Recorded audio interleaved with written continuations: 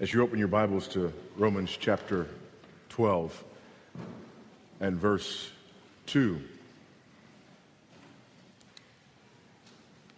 you will notice that we haven't covered a lot of ground in this section of Romans, yet we have covered a lot of ground in this section of Romans.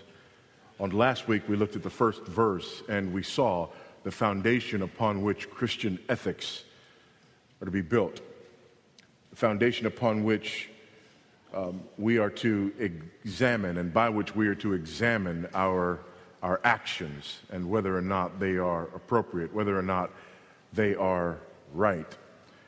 This week, we move over into our very minds and our very thinking as it relates to the decisions that we make and this issue of walking in God's will. This is not just a question, this is the question of our day. This is the slippery slope of our culture. This is that area where even in the church, it is difficult to find biblical thinking. It is difficult to find a biblical understanding of seeking, knowing, and walking in the will of God. And the overwhelming majority of the instances to which we point are absolutely pagan and not Christian in their origins. Let me read for you, if I may. This is from a book by Bruce Waltke. It's called Finding the Will of God, a Pagan Notion? And he's asking that question. Is that concept of finding the will of God actually a pagan concept? He starts by giving several examples that will be very common to his hearers as it relates to the way we talk in Christian circles about discerning God's will, making decisions. What do I do next? What do I do now? Where do I go next? Listen to this. Margaret is a successful career woman with a desire to please God.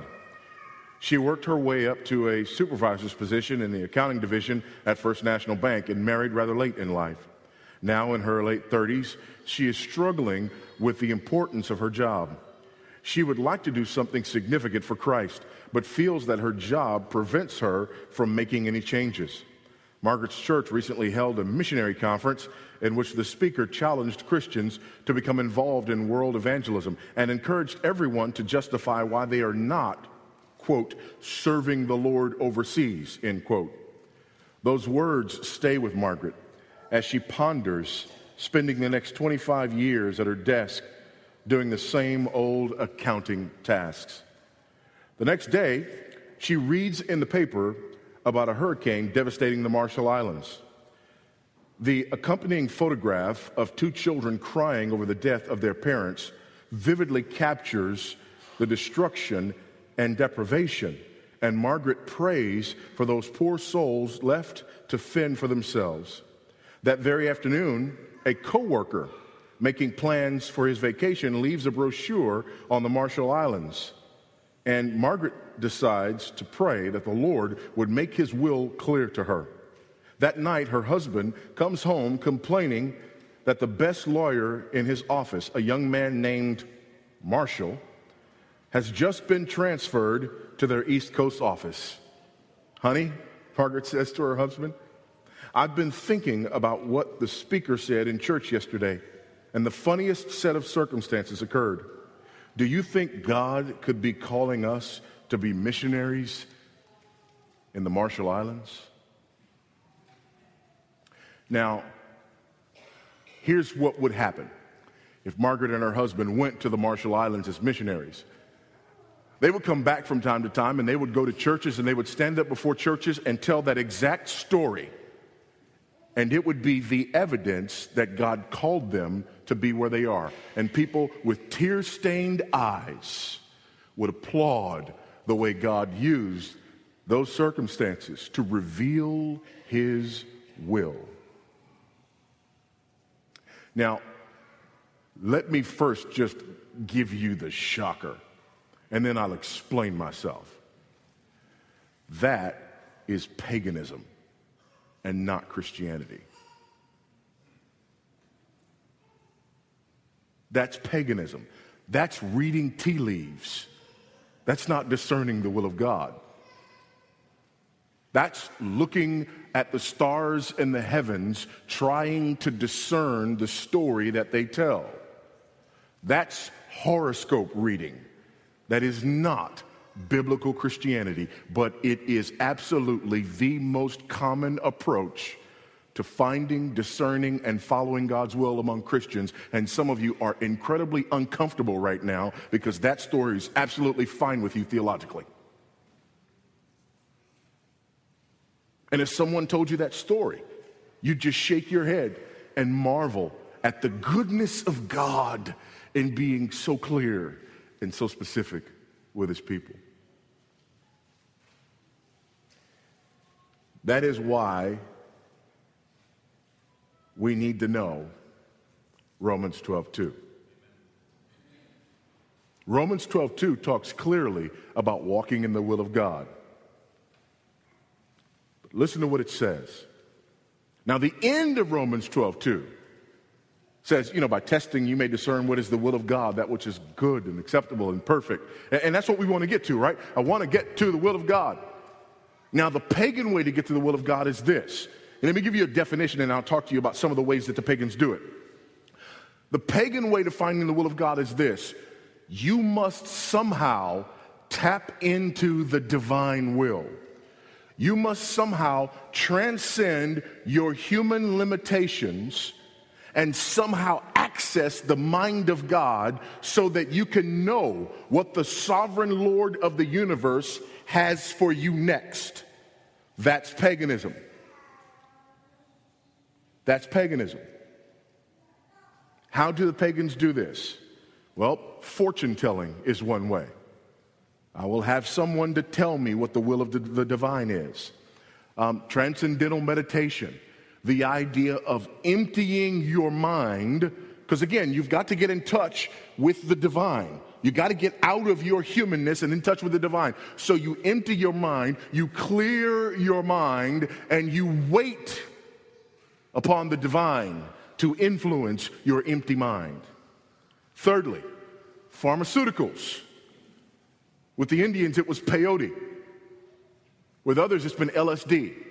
You take a drug that allows you to enter into an altered state of consciousness, and in that altered state, you transcend the human and the physical, and you tap into the divine to get guidance and direction and instruction, or looking for and reading signs. It's like God is dropping breadcrumbs to let you know where to go. Somebody talked about missions. Hurricane hit the Marshall Islands. Somebody had a brochure about the Marshall Islands. A guy named Marshall left my husband's front. God, I see the signs. I am listening.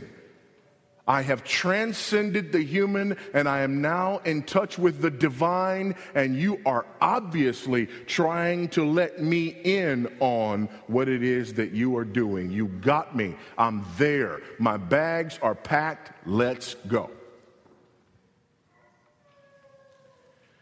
How do Christians find the will of God? Romans 12:2. Do not be conformed to this world, but be transformed by the renewal of your, let's say that word together, mind. Here's the irony. The pagan concept of finding the will of God is to circumvent the mind, turn off the mind, alter the mind, not trust the mind. The biblical way goes directly through the mind. Be transformed by the renewal of your mind. And then, what's the result of that? that by testing you may discern what is the will of God, what is good and acceptable and perfect. Now let me lay it out for you before we go back and exegete this text further. What do we find here as the process? The pagan process is get away from your mind, get away from the human realm into the transcendent realm. Either read the tea leaves, have your fortune told, have your palm read, or meditate until somehow you have an encounter with the divine that allows you to know with certain, and here's how we say it in Christian terms. We don't say transcendental meditation and nirvana and achieving all this. The Christian word for this kind of meditation and the result of this kind of meditation, the Christian word for this kind of pagan mysticism is finding peace about it.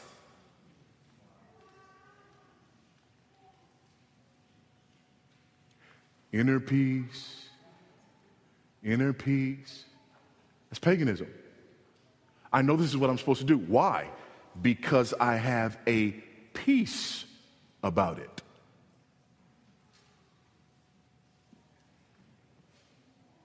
As though God would never lead you to do something about which you would not feel peace. Has God ever led you to confront somebody about sin? Trust me, you don't feel a peace about that. Has God ever called you to witness to a hostile person? Trust me, you don't feel a peace about that. But that is the way we Christianize our pagan understanding of finding the will of God. I have a peace about it. By the way, what that means is I'm doing something, it's not biblical, and I know it's not biblical, but I don't want you to question me about it. So when you go opening up your Bible, I say, okay, well, wait a minute. All right, whatever. I know what that says, but hey, I prayed about this. I fasted. I have peace. Therefore, my decision trumps whatever you just found in that book. Because we all know that the ultimate example of finding the will of God is inner peace.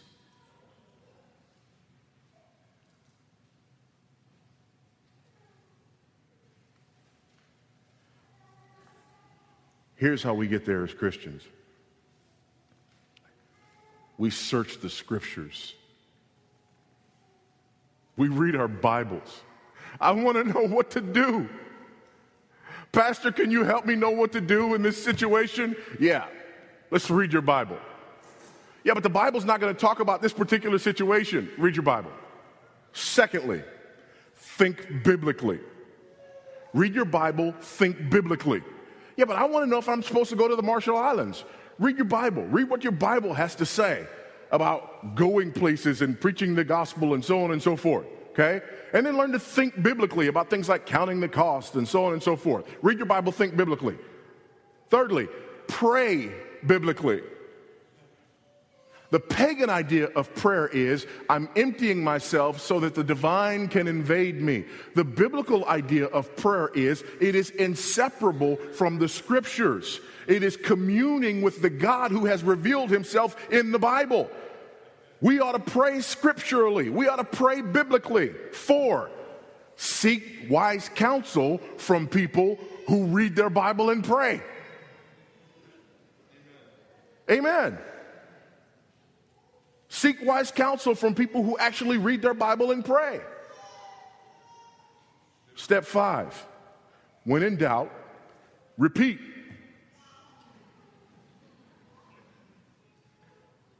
Amen. Read your Bible. Think biblically. Pray biblically. Seek wise counsel from other people who read their Bible. Think biblically and pray biblically. And when in doubt, repeat. But don't take my word for it. Let's get into this text, shall we? Romans chapter 12.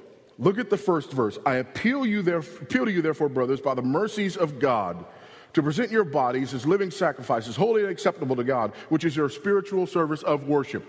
And so in light of what Christ has done, in light of what Christ has accomplished, the apostle says, give yourself, give your life, give your body, give all that you have and all that you are to God. You belong to God. So that's the ground of our ethics. It is gospel-centered. We look at the indicatives, who God is, what God has done in us, what God has done for us, what God has done to us, and what God does through us. And then we move to the imperatives. The imperatives are what we are called and empowered to do in light of the indicatives. That's the way we determine what is ethical. Then we move to this next phase, which is us understanding this idea of how we walk day to day in the will of God. And the first thing is a negative admonition. The first thing the apostle says is what you don't do. Here's what you don't do to find the will of God. Do not be conformed to this world. Do not be conformed to this world. Literally, do not be pressed into the mold of this world. Do not adopt the thinking patterns of this world. Listen to this quote from James Edwards. He writes, modern society beams a collage of intense images at believers and non-believers alike through the media, advertising, polls, style, social and materialistic pressure, and ideologies. These images are often most effective when they are least recognized. The Christian life is an ongoing discipline of learning to be transformed by the lordship of Christ rather than being conformed to social, moral, and even spiritual images. So the first thing we do is we refuse to be conformed to the spirit of the age. We must know the difference between what is biblical and what is not. There's the first issue. We have to know the difference between what is biblical and what is not. Newsflash, you can't trust yourself. Follow your heart. No, the heart is deceitfully wicked above all else. Who can know it? Don't you dare follow your heart. Your heart is wicked. You have to know the difference between what is biblical and what is not. You have to have your senses trained. The fact of the matter is, all of us, when we come to faith in Christ, have lived in this world and been conformed to the way this world thinks. This world has told us what is beautiful, what is true, what is valuable, what is right, and what is wrong. And so now we come to Christ. And it is not as though on day one when you come to Christ, all those things are gone. You still have that baggage with you, and sanctification is the process whereby that way of thinking is transformed into a biblical way of thinking. So the first thing that you have to do is learn how to recognize the spirit of the age. Interestingly enough, the word used here in the Greek is not cosmos. When he uses world here, he uses aeon or age. The spirit of the age. The spirit of the age. The way we think, the things that we value. What is the spirit of the age? And how do we know? Listen to this in Psalm 1 and 2. Psalm 1 is like the Old Testament version of Romans 12:2.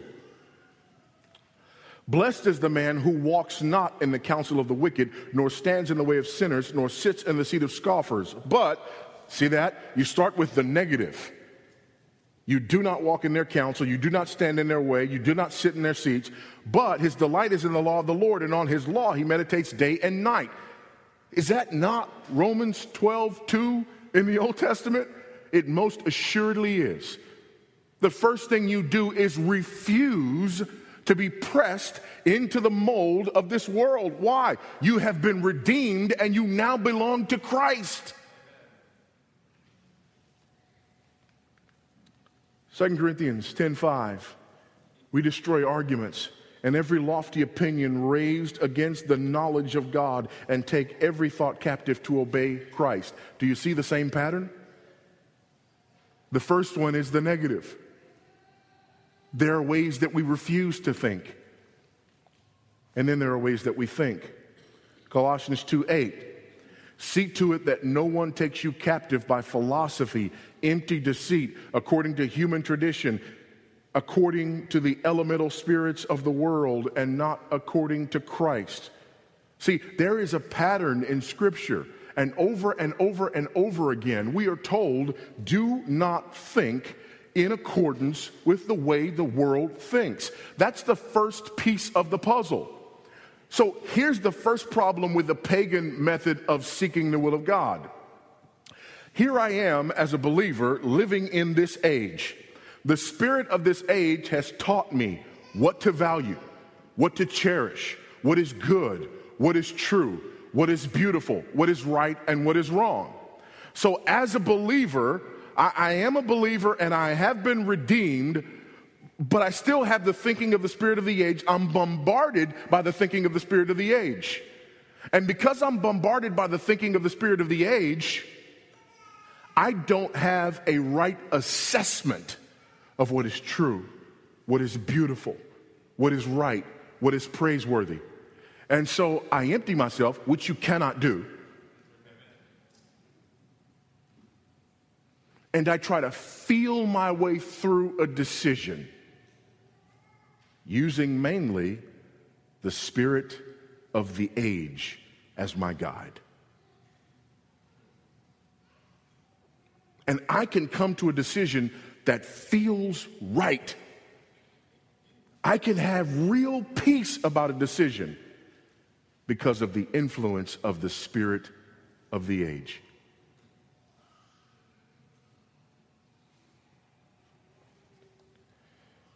Where do we see this influence in our culture? Number one, education. It is the greatest influence of the spirit of the age. From kindergarten through 12th grade, a child spends 14,000 instructional hours in school. Let me say that again. Kindergarten through 12th grade, a child spends 14,000 instructional hours in school. I am an opponent of government education. I don't know if y'all knew that or not. I think it is absolutely unacceptable for Christian parents to send their children to the government for their education. Our schools are anti-Christian by federal mandate. And their job is to conform children to the spirit of the age. That's why they exist. That's why they're there. And most of us spent those 14,000 instructional hours in a government indoctrination center being conformed to the spirit of the age, and you think you can just close your eyes and find the will of God that feels right?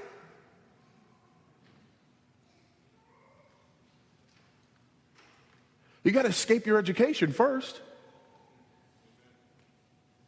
And most of us, unfortunately, don't know what we don't know. What do you hear from homeschool parents all the time? We're educating two generations at the same time. Why? Because as we're educating our children, it's only then that many things become known to us. I'll never forget, there were days when I was just mad. You know, I'm sitting and I'm reading history, and I'm going, wait a minute, this is the exact opposite of what I was taught. I've been hoodwinked. You sit up and you read the Constitution. You actually read the Constitution. You're teaching your children the Constitution.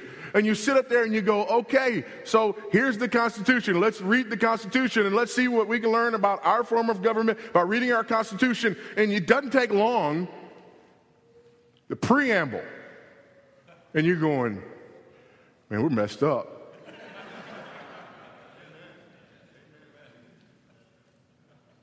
You start reading articles and all. You don't even have to get to the Bill of Rights. You know, everybody's talking about the amendments, the First Amendment, the Second Amendment, the Third Amendment. You don't have to get that far. You just go and read, and it says, here's what the executive branch can do.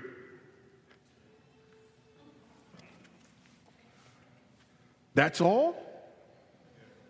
Yeah, that's all. Okay, but wait a minute. There's like 1,000 other things they do, and 2/3 of these they don't. And you never had a problem with it before. Why? Because you've been conformed to the spirit of the age, and you didn't even know it. And you think all you got to do is close your eyes and feel your way. Not only education, the media. The media. The media. By the way, I have found one surefire way for people to learn not to trust the media. And that is to be interviewed by the media and have them report on what you said. That's all you have to do to learn that you can't trust everything that you see in the media. The media. We're conformed to the spirit of the age because of what we see in the media over and over and over again. And I don't just mean in the news media, but also in movies. Movies revise history for us. Movies. Listen, a movie maker, a filmmaker can introduce you in 2 hours to a person who is an adulterer and a thief and a murderer. And by the end of the film, have you cheering when he gets away.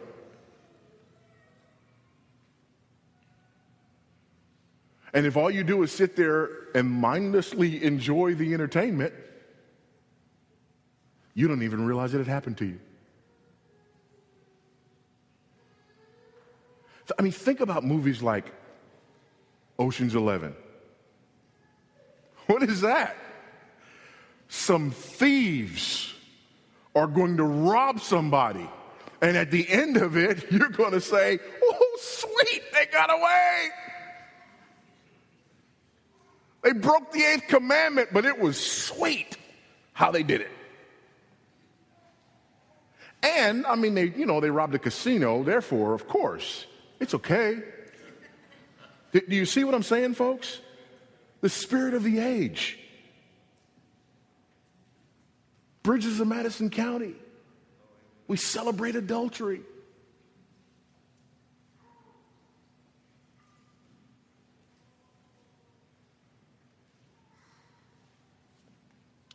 Psychology. Psychotherapy. Most Christians believe that if you have a small problem, you can go to your pastor.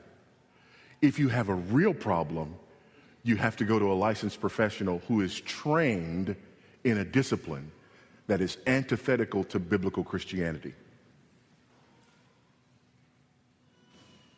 Whereas the Bible says your greatest problem is on the inside of you and your solution is on the outside of you. But psychology says your greatest problems are on the outside of you and the solution is on the inside of you. The complete, exact opposite. And we think that when you got real problems, you got to go to them. That's the spirit of the age. Most Christians, when they start evaluating their own problems, what do they start telling you? Where they were raised, how their parents treated them, what their socioeconomic status was. Spirit of the age. Liberal, worldly Christianity. It's another example of the spirit of the age. There are churches all around us who are absolutely and grossly unbiblical. But they're common.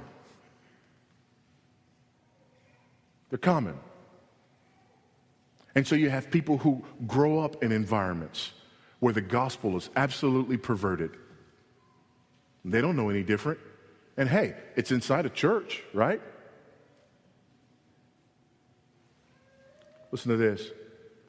When the church accommodates itself uncritically to this age, the Christian must resist that conformity as well, not only out of obedience to Christ, but for the purpose of reforming the church to its rightful calling.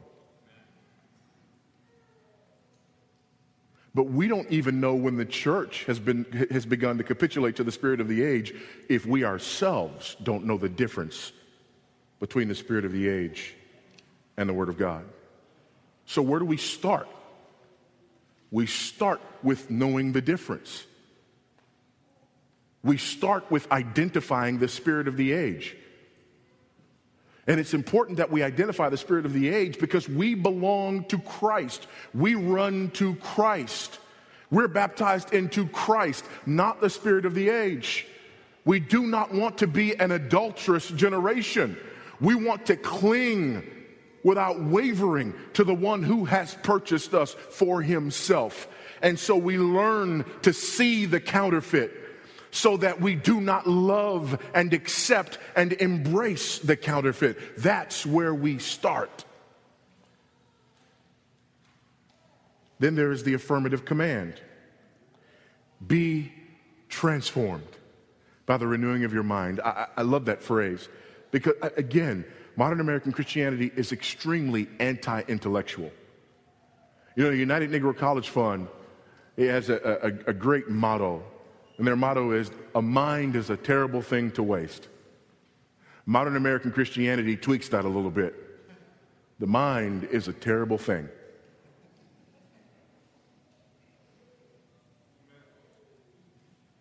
That's what most Christians believe. You are either intellectual or you're spiritual. But you can't be both. I had this picture in my mind I've talked to you about before of, two young men who walk up to each other, Hey, man, how you doing? I'm doing great. How about yourself? Man, I'm doing better now, but for a while there, it was pretty messed up. Really? Yeah. What happened? I was getting some head knowledge. What? Yeah. It's okay, though. I went to church. They gave me a shot. I'm dumb and in love with Jesus. Everything's fine. I don't think about doctrine anymore. I don't think about theology anymore. Just close my eyes and love the Lord.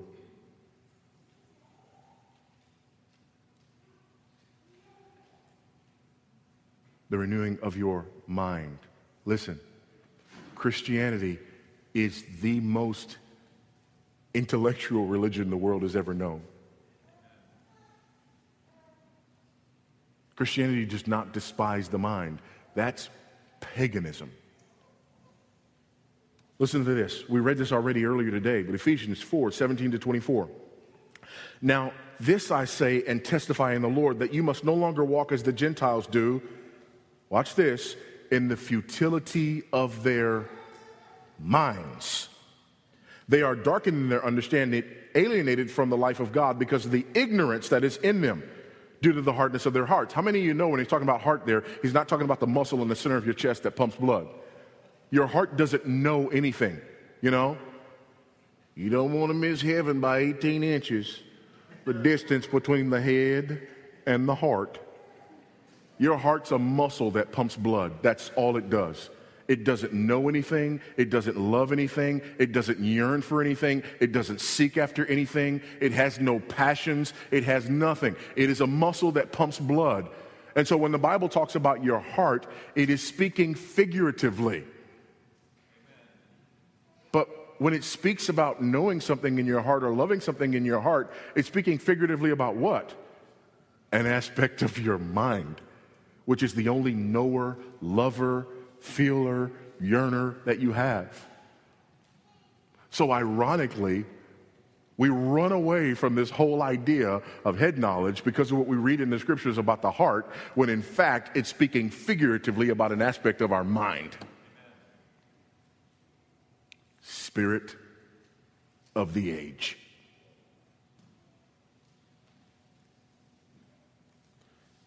They have become callous and have given themselves up to sensuality, greedy to practice every kind of impurity. But that is not the way you fell in love with Christ. It's not what the text says. Here's a beautiful turn of phrase. But that is not the way you learned Christ. Wow. Assuming that you have heard about him and were taught in him as the truth is in Jesus, to put off your old self, which belongs to your former manner of life and is corrupt through deceitful desires, and to be renewed in the spirit of your minds. And to put on the new self, created after the likeness of God in true righteousness and holiness. Do you see that? Same language. What's the first thing you do? You put off the old. You actively flee from and refuse to accept and embrace the old. And then you put on the new. You're renewed in the spirit of your mind. 2 Timothy 2:15, do your best to present yourself to God as one approved, a worker who has no need to be ashamed, rightly handling the word of truth. 2 Timothy 3:16 and 17.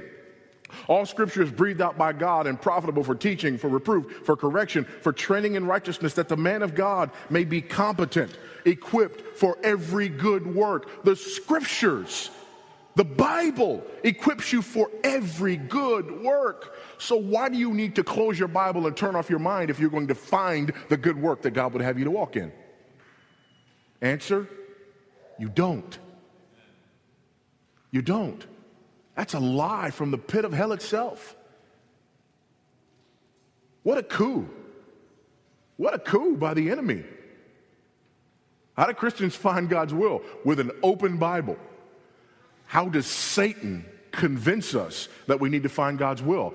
By closing our Bible and turning off our minds and feeling our way to peace. He's convinced us of the exact opposite of that which the Bible says is true. 2 Peter 1:3-4. His divine power has granted to us all things that pertain to life and godliness through our knowledge of him who calls us to his own glory and excellence, by which he has granted to us his precious and very great promises, so that through them you may become partakers of the divine nature. Through what? His precious and great promises. Where do you find those?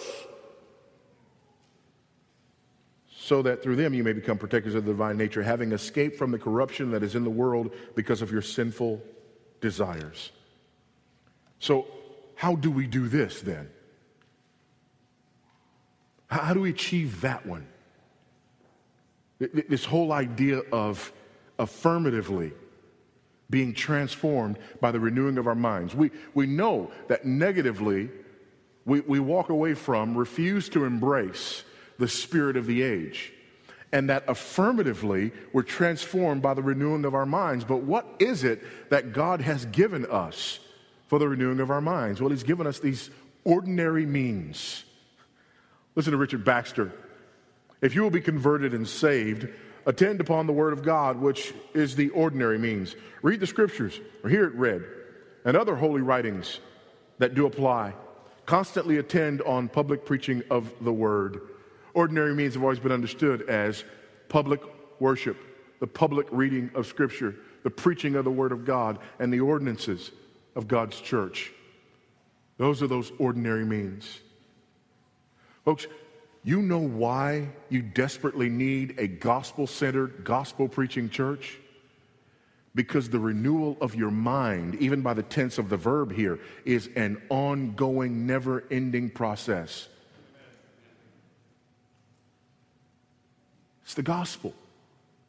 It's the gospel. It's always the gospel. By the way, let's go back to this other thing about our ethics and the way that we find our ethics. If they're not gospel-centered, and if we're not constantly hearing and being pointed back to the gospel and the completed work of Christ and rooting everything that we do in the indicatives, if we're not constantly doing that, then what are we doing? Well, we're talking about 5 ways to have a happy life, 10 ways to reduce stress, 6 ways to raise healthy, happy kids. Well, if I don't have a gospel-centered understanding of ethics, and I don't have a gospel-centered understanding of the way that we pursue the will of God, and I'm influenced by the spirit of the age, I can sit under that kind of preaching and pursue works righteousness and legalism and think that I'm fine with God because I'm hearing it in church.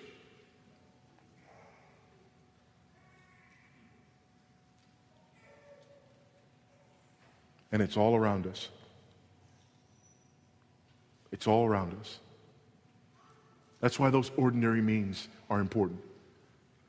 That's why church membership attendance in church is so important. That's why. Biblical discipleship is important. We need to be taught specifically and intentionally how it is that we follow Christ. We need mature believers to help us examine our lives. Catechism is important, not just for your children, for you. You need to be catechized. The overwhelming majority of us were not catechized. There are huge holes in your worldview, huge holes in your theology. You need to be catechized. You need to backfill. Trust me, you do. I promise you, you do. You need to do this so that your mind can be renewed. You need to read the scriptures so that your mind can be renewed, so that you learn to think biblically, so that you are constantly being washed and constantly being renewed by the Word of God over and over and over and over again. You know why? Because the spirit of the age never stops. That's why. He's going to put out new movies for you every week, new video games for you every week, new news stories for you every 15 minutes on a 24-hour cycle. He's going to constantly tweak and change and require more and more education where you can be cast into this mold of the spirit of the age. Psychology and psychotherapy are going to continue to raise their heads. Here's what I want you to do. I want you to go to your Christian bookstore, and I want you to go find the section for books on family and parenting and find how many of those people have theological credentials and versus how many of them have psychological credentials. Overwhelmingly, the books to which we turn in modern American Christianity, when it comes to parenting, when it comes to marriage, Christian living, we are running to people who have been trained in this antithetical worldview of psychology and not those who've been trained in Bible and theology. Overwhelmingly so. The spirit of the age does not rest. We constantly need to be conformed and transformed by the ongoing renewing of our minds. Then there's a byproduct. I love the way he does this. What's the byproduct? And notice that that's the way he puts it, that it's a byproduct. This walking in the will of God is a byproduct. So first, we turn away from the spirit of the age. This is a picture of repentance, by the way. Repentance is turning away from and turning toward. Repentance is a change in attitude that leads to a change in behavior. So we turn away from the spirit of the age and we turn toward Christ and his finished work on our behalf. Our minds are renewed on an ongoing basis as we are constantly bathing ourselves in the truths of the gospel. And then something happens. Look at what he says.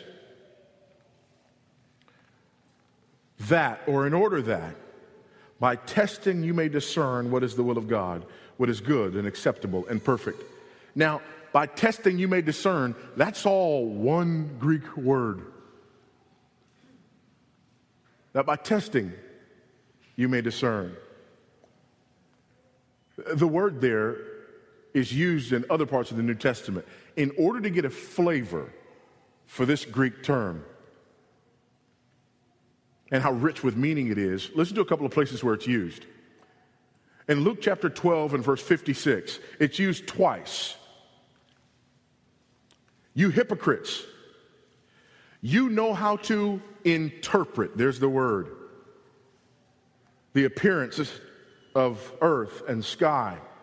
But why do you not know how to interpret, there it is again, the present time? And so by testing you may approve. Interpret, that same word is translated here. In Romans chapter 1 and verse 28, we see the word again. And since they did not see fit to acknowledge God, that word, see fit, is the same word in the Greek. God gave them up to a debased mind to do what ought not to be done. In 1 Corinthians chapter 11 and verse 28, we find that same word.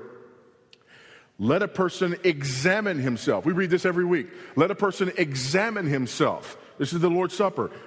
Let a person examine himself then, and so eat of the bread and drink of the cup. You are examining yourself. So interpret, see fit, examine, test, approve. That by testing you may approve.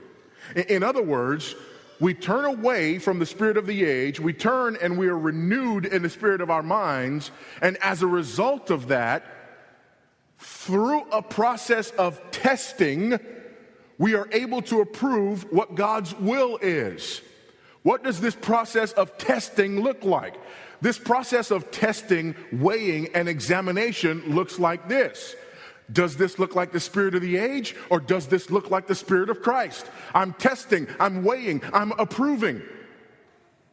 I'm discerning as I walk through my life, as I make decisions, I'm weighing.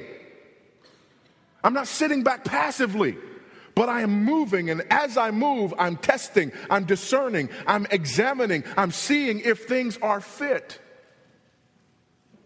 By testing, you may approve what the will of God is. That phrase, the will of God, is very interesting. It's used a number of times in the Scriptures. 3 times here in the New Testament, we find it. And it doesn't mean what we usually try to mean. 1 Thessalonians 4:3. For this is the will of God, your sanctification.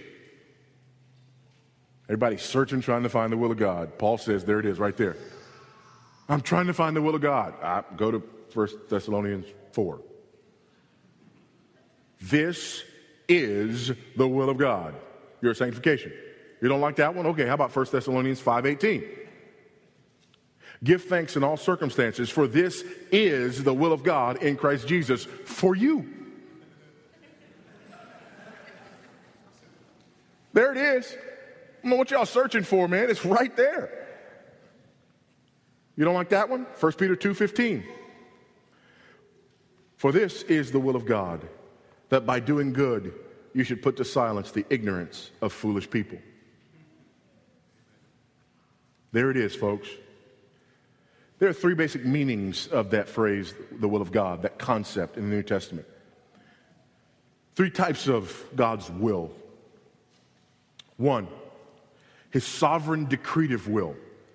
Now, this is the will which God brings to pass whatever he decrees. This is hidden to us until it happens. So when we talk about God's secret will, his decretive will, we're talking about that will by which God brings to pass whatever he decrees. And it's his business, not yours. And usually when we say I'm trying to seek the will of God for my life, what we're trying to seek is that one, which is none of our business. But we want to know it because we don't want to make a mistake. We don't want to make the wrong choice. We don't want to suffer. So we want to tap in to the divine will so that we know God's secret plan so that we can make the next step and not suffer, when suffering might be exactly what his will is for you in the next step. Second, perceptive will.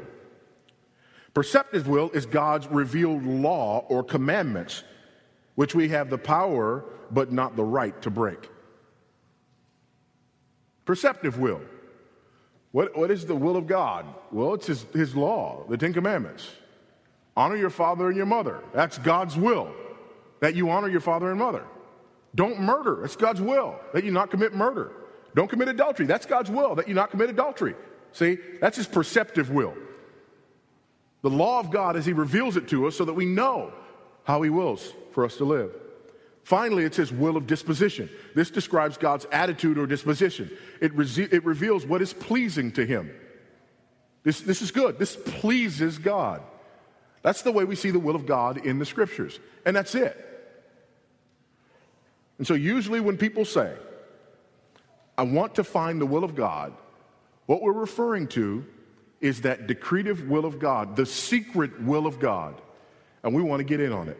Listen to these. I'm going to read you 3 quotes because I want you to grasp this. The first one is from John Piper, preaching on this very passage. And the question is, which will is Paul referring to in Romans 12:2? And he's arguing that it's the second one, that it's the perceptive will, or the will of command, not the decretive will. The answer surely is that Paul is referring to God's will of command, or his perceptive will. God does not intend for us to know most of his sovereign will ahead of time. If you want to know the future details of God's will of decree, you don't want a renewed mind, you want a crystal ball. This is not called transformation and obedience. It is called divination or soothsaying.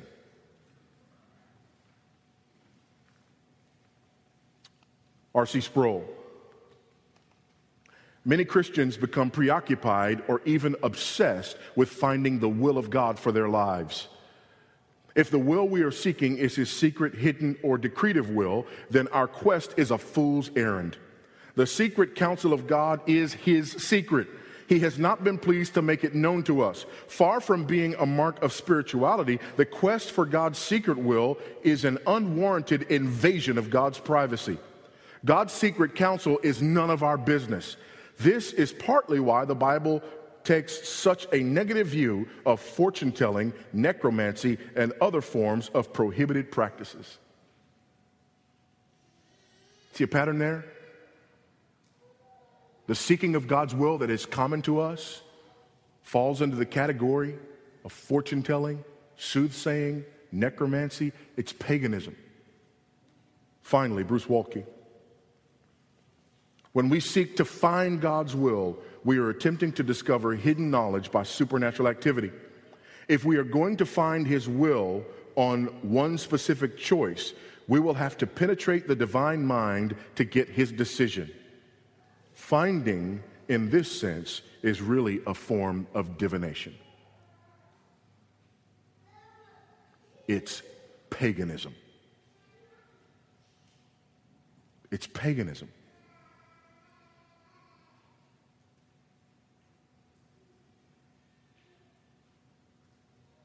What's the difference? Here's the difference. Because we've all got decisions to make. Right? Every last one of us has decisions to make. Let's take marriage. So there's a marriage decision to make. Should I marry this person or should I not marry this person? Let's go with the peering into the secret will of God, pagan version. I want to know the mind of God. I want God to reveal to me his secret decretive will. Because I'm afraid that I'm going to make a mistake. By the way, if you're afraid that you're going to make a mistake and overturn God's decretive will, then you do not believe in a sovereign God. There's your first problem. That somehow you can make a choice and God's going to be in heaven going, man, where is he? You're supposed to be married to her right here. I can't find him. I got to go rewrite some stuff, man. That is not the God whom we serve. And he has not let you in on his secret will.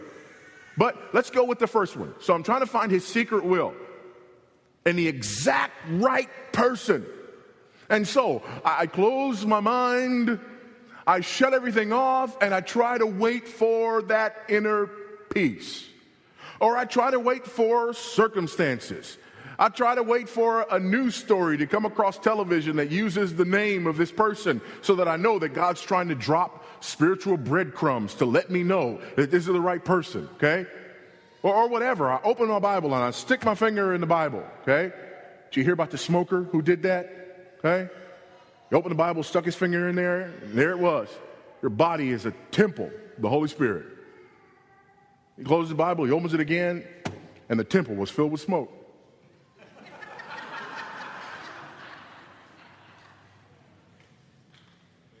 Now we laugh But what many of us do in seeking the will of God is not much different than that.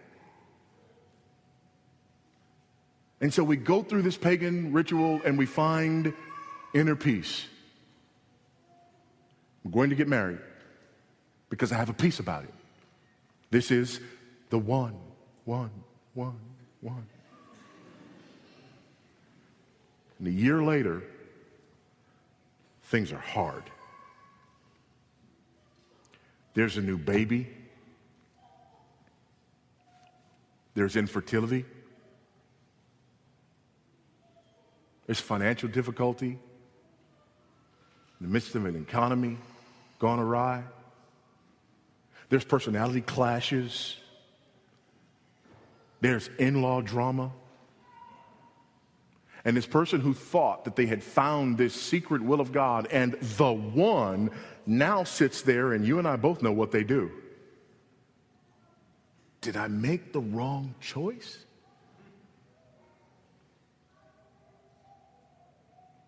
Just doesn't seem like, if I actually got on, into the secret will of God and found the right one, that a year later I'd be sitting here with all this going on. Here's the other alternative. Romans 12:2. Should I get married to this individual? First, here's what I need to recognize. The spirit of the age has influenced me greatly when it comes to marriage and finding the right mate and knowing the one and all this sort of, just, is your mouth dry? Are your hands sweaty? Is your heart pounding? Do you have a problem sleeping and eating? You'll know, okay? Spirit of the age, all right? Spirit of the age has influenced me. I must reject the spirit of the age. I must go to the Word of God. When I go to the Word of God is clear on all of this. It gives me some things that I'm to look for in a mate. And so I look for those things. And I learned to think biblically about this issue of marriage. Not spirit of the age, learn to think biblically. And I pray. And when I pray biblically about this. And I have people around me who are also people who read their scriptures, think biblically, and pray biblically, and who, according to the scriptures, ought to be influencing such a decision. And when I do these things, I come out of it recognizing, yes, according to God's perceptive will, I can move forward here. And I'm not going to be in sin. And you move forward and you get married. And a year later, all those same circumstances exist.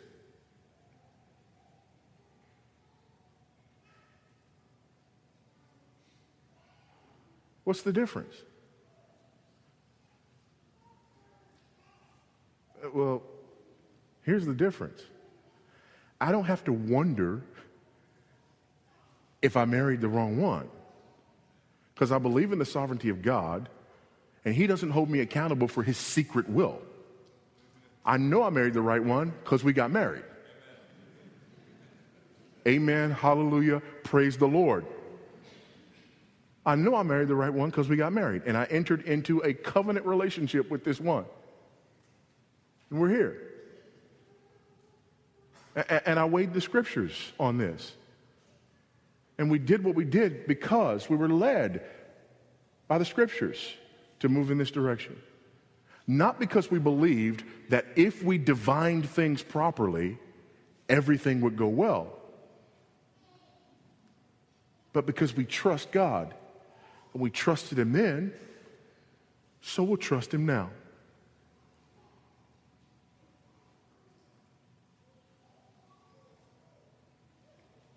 This job or that job? No. Open your Bible. What are the gifts, talents, abilities, and desires that God has given you? How well do they fit here? How well do they fit there? Think biblically about it. Pray biblically about it. Surround yourself with some people who read the scriptures, think biblically, and pray biblically. Get wise counsel on it. and then trust the sovereign Lord of the universe. Make a choice. Go with it. Enjoy.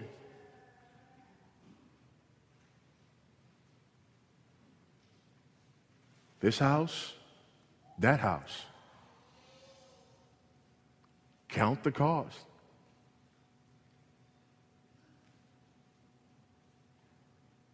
You know why we don't like this way? Because it doesn't sound spiritual enough. Nobody wants the missionary to come and stand and say, you know what? We had a desire to serve the Lord. And so we just started looking around at places and options and opportunities that we had to serve the Lord. And as a result of that, we began to pray, read the scriptures. We had some people around us who love us, knew us, prayed, read the scriptures with us. They helped us think through this thing biblically. We counted the cost. We made a decision. And now here we are, serving in this place. Praise God. No. Here's what we want. Mission speaker came to our church. And this mission speaker challenged us, and right then I knew it was the voice of God challenging me. Next day, hurricane in the Marshall Islands. Never heard of the Marshall Islands before. Then, later on, brochure from a coworker, Marshall Islands. At that point, I'm going, okay, Lord, I hear you. Come home that night. My husband's all upset because some guy in his law firm named, you guessed it, Marshall, had left the firm. We didn't need any more evidence. We packed our bags right then. We went to the Marshall Islands. See, that person we listened to, who, by the way, just gave a pagan testimony, that is the opposite of Romans 12:2, and we go, look at God. Is that not amazing? No discernment, no prayer, no scripture, no engaging of the mind, breadcrumbs, closed eyes, inner peace. That, we say, is spiritual.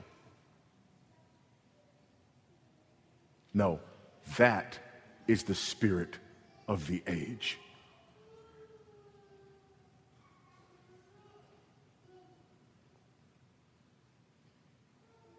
And unfortunately, it is, right now, the most common approach among the Christians whom we know when it comes to discerning that secret will of God that is none of our business.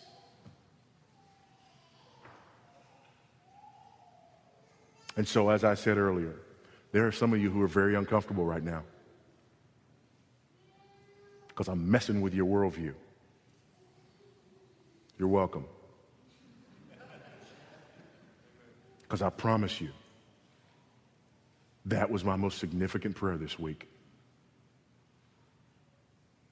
Lord, I know that there are people in our church who are absolutely bound up in this pagan mumbo jumbo and think it's Christian. In fact, don't just think it's Christian, but they think it's actually more Christian than what you find in Romans 12:2. They think it's more spiritual. How do I know that? I'm a Christian in this culture too, folks. I've been in those services. I've listened to those testimonies. Stood up and been part of the standing ovation, you know, after you hear the pagan tea leaf, breadcrumb, ta-da, here we go.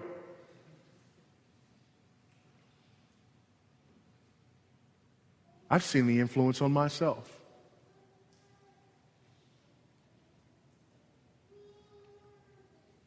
Isn't it interesting how your testimonies about things change over time? Because see, it'll start out something like this. I was at the airport, and I'm sitting at the airport, and, you know, there's this guy who sits across from me, and, you know, kind of the regular airport nod goes on or whatever, but obviously this guy something was going on. He was struggling. I could tell he was struggling with something, and I said something to him. Next thing you know, we're having a conversation. We're talking about the gospel. We end up on the same plane. Before we land, the guy comes to faith in Christ. God is good. Praise the Lord. That same testimony 5 years later starts sounding like this. I'm sitting down in the airport and I look at this guy and God says to me, you need to witness to him. I'm going to save him. And I say, what, Lord? I don't know this guy. You need to witness to him. I'm going to save him. And so I walk up and I just start talking to him. Next thing you know, I'm sharing the gospel with him. He comes to faith in Christ. Do you see the subtle difference between those two testimonies? And here's what's wrong with it. Young Christian sitting in the audience listens to the first testimony and says, I need to share the gospel. Young Christian sitting in the audience listening to the second testimony, I need to be more spiritual so that God tells me who I need to witness to. That's what's wrong with this. And there are a lot of you out there today who either have struggled with this or you struggle with it right now. And you got friends who use all this God told me language and this high and mighty form of spirituality where they walk around and don't have to make decisions or pray about anything because their life is just a series of God going that way, that way, that way, that way. And you sit there and go, what's wrong with me? What do I have to do to get there? What's sad is not just the fact that that person's not telling the truth and that you're desiring something that, even if it does exist, is pagan and demonic and not Christian. But what's worse is you have been bought with a price, the precious blood of Christ. You have been taken from darkness to light, from death to life. You have been utterly transformed and are being conformed to the image of the Son of the living God, and yet you're not satisfied.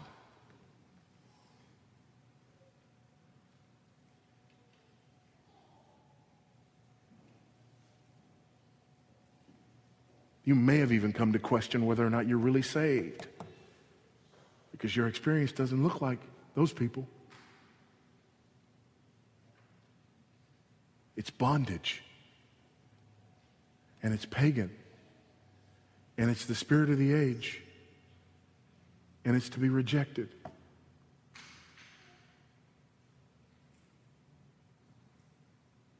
God is in control. His secret will is his business.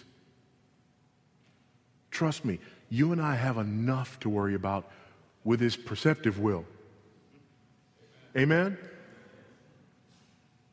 I mean, forget trying to figure out, where you need to be 5 years from now in order to be in God's will and what decision you may need to make today so that you can be in that place that God wants you to be 5 years. So forget all that. By the way, sovereign God going to get you there. Remember that part? So forget all that. How about this? How about this? How do I apply the fifth commandment to the way that I treat my supervisor at work tomorrow? How about you take care of that one before you go delving into the secret will of God? How about you worry about how your thought life and the way you take in media and entertainment interacts with the commandment not to commit adultery? How about you spend a little while wrestling with that one before you go trying to figure out how you can position yourself to help God accomplish what he's going to accomplish 5 years from now?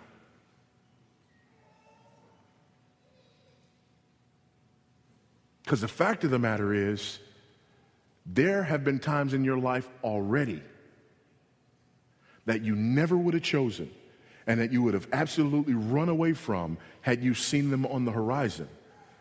but they're precisely what God used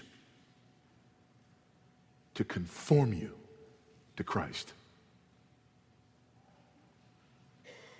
You can't handle the secret will of God, but God can, so you don't have to worry about the secret will of God. You just refuse to be conformed to this world. You be transformed by the renewing of your mind, and then by testing, you may prove what the will of God is. That which is good, that which is acceptable, and that which is perfect. After all, he who is in you is greater than he who is in the world. He who began a good work in you is able to see it through to its completion. That's what you trust in. That's what you hold to. We walk by faith and not by sight.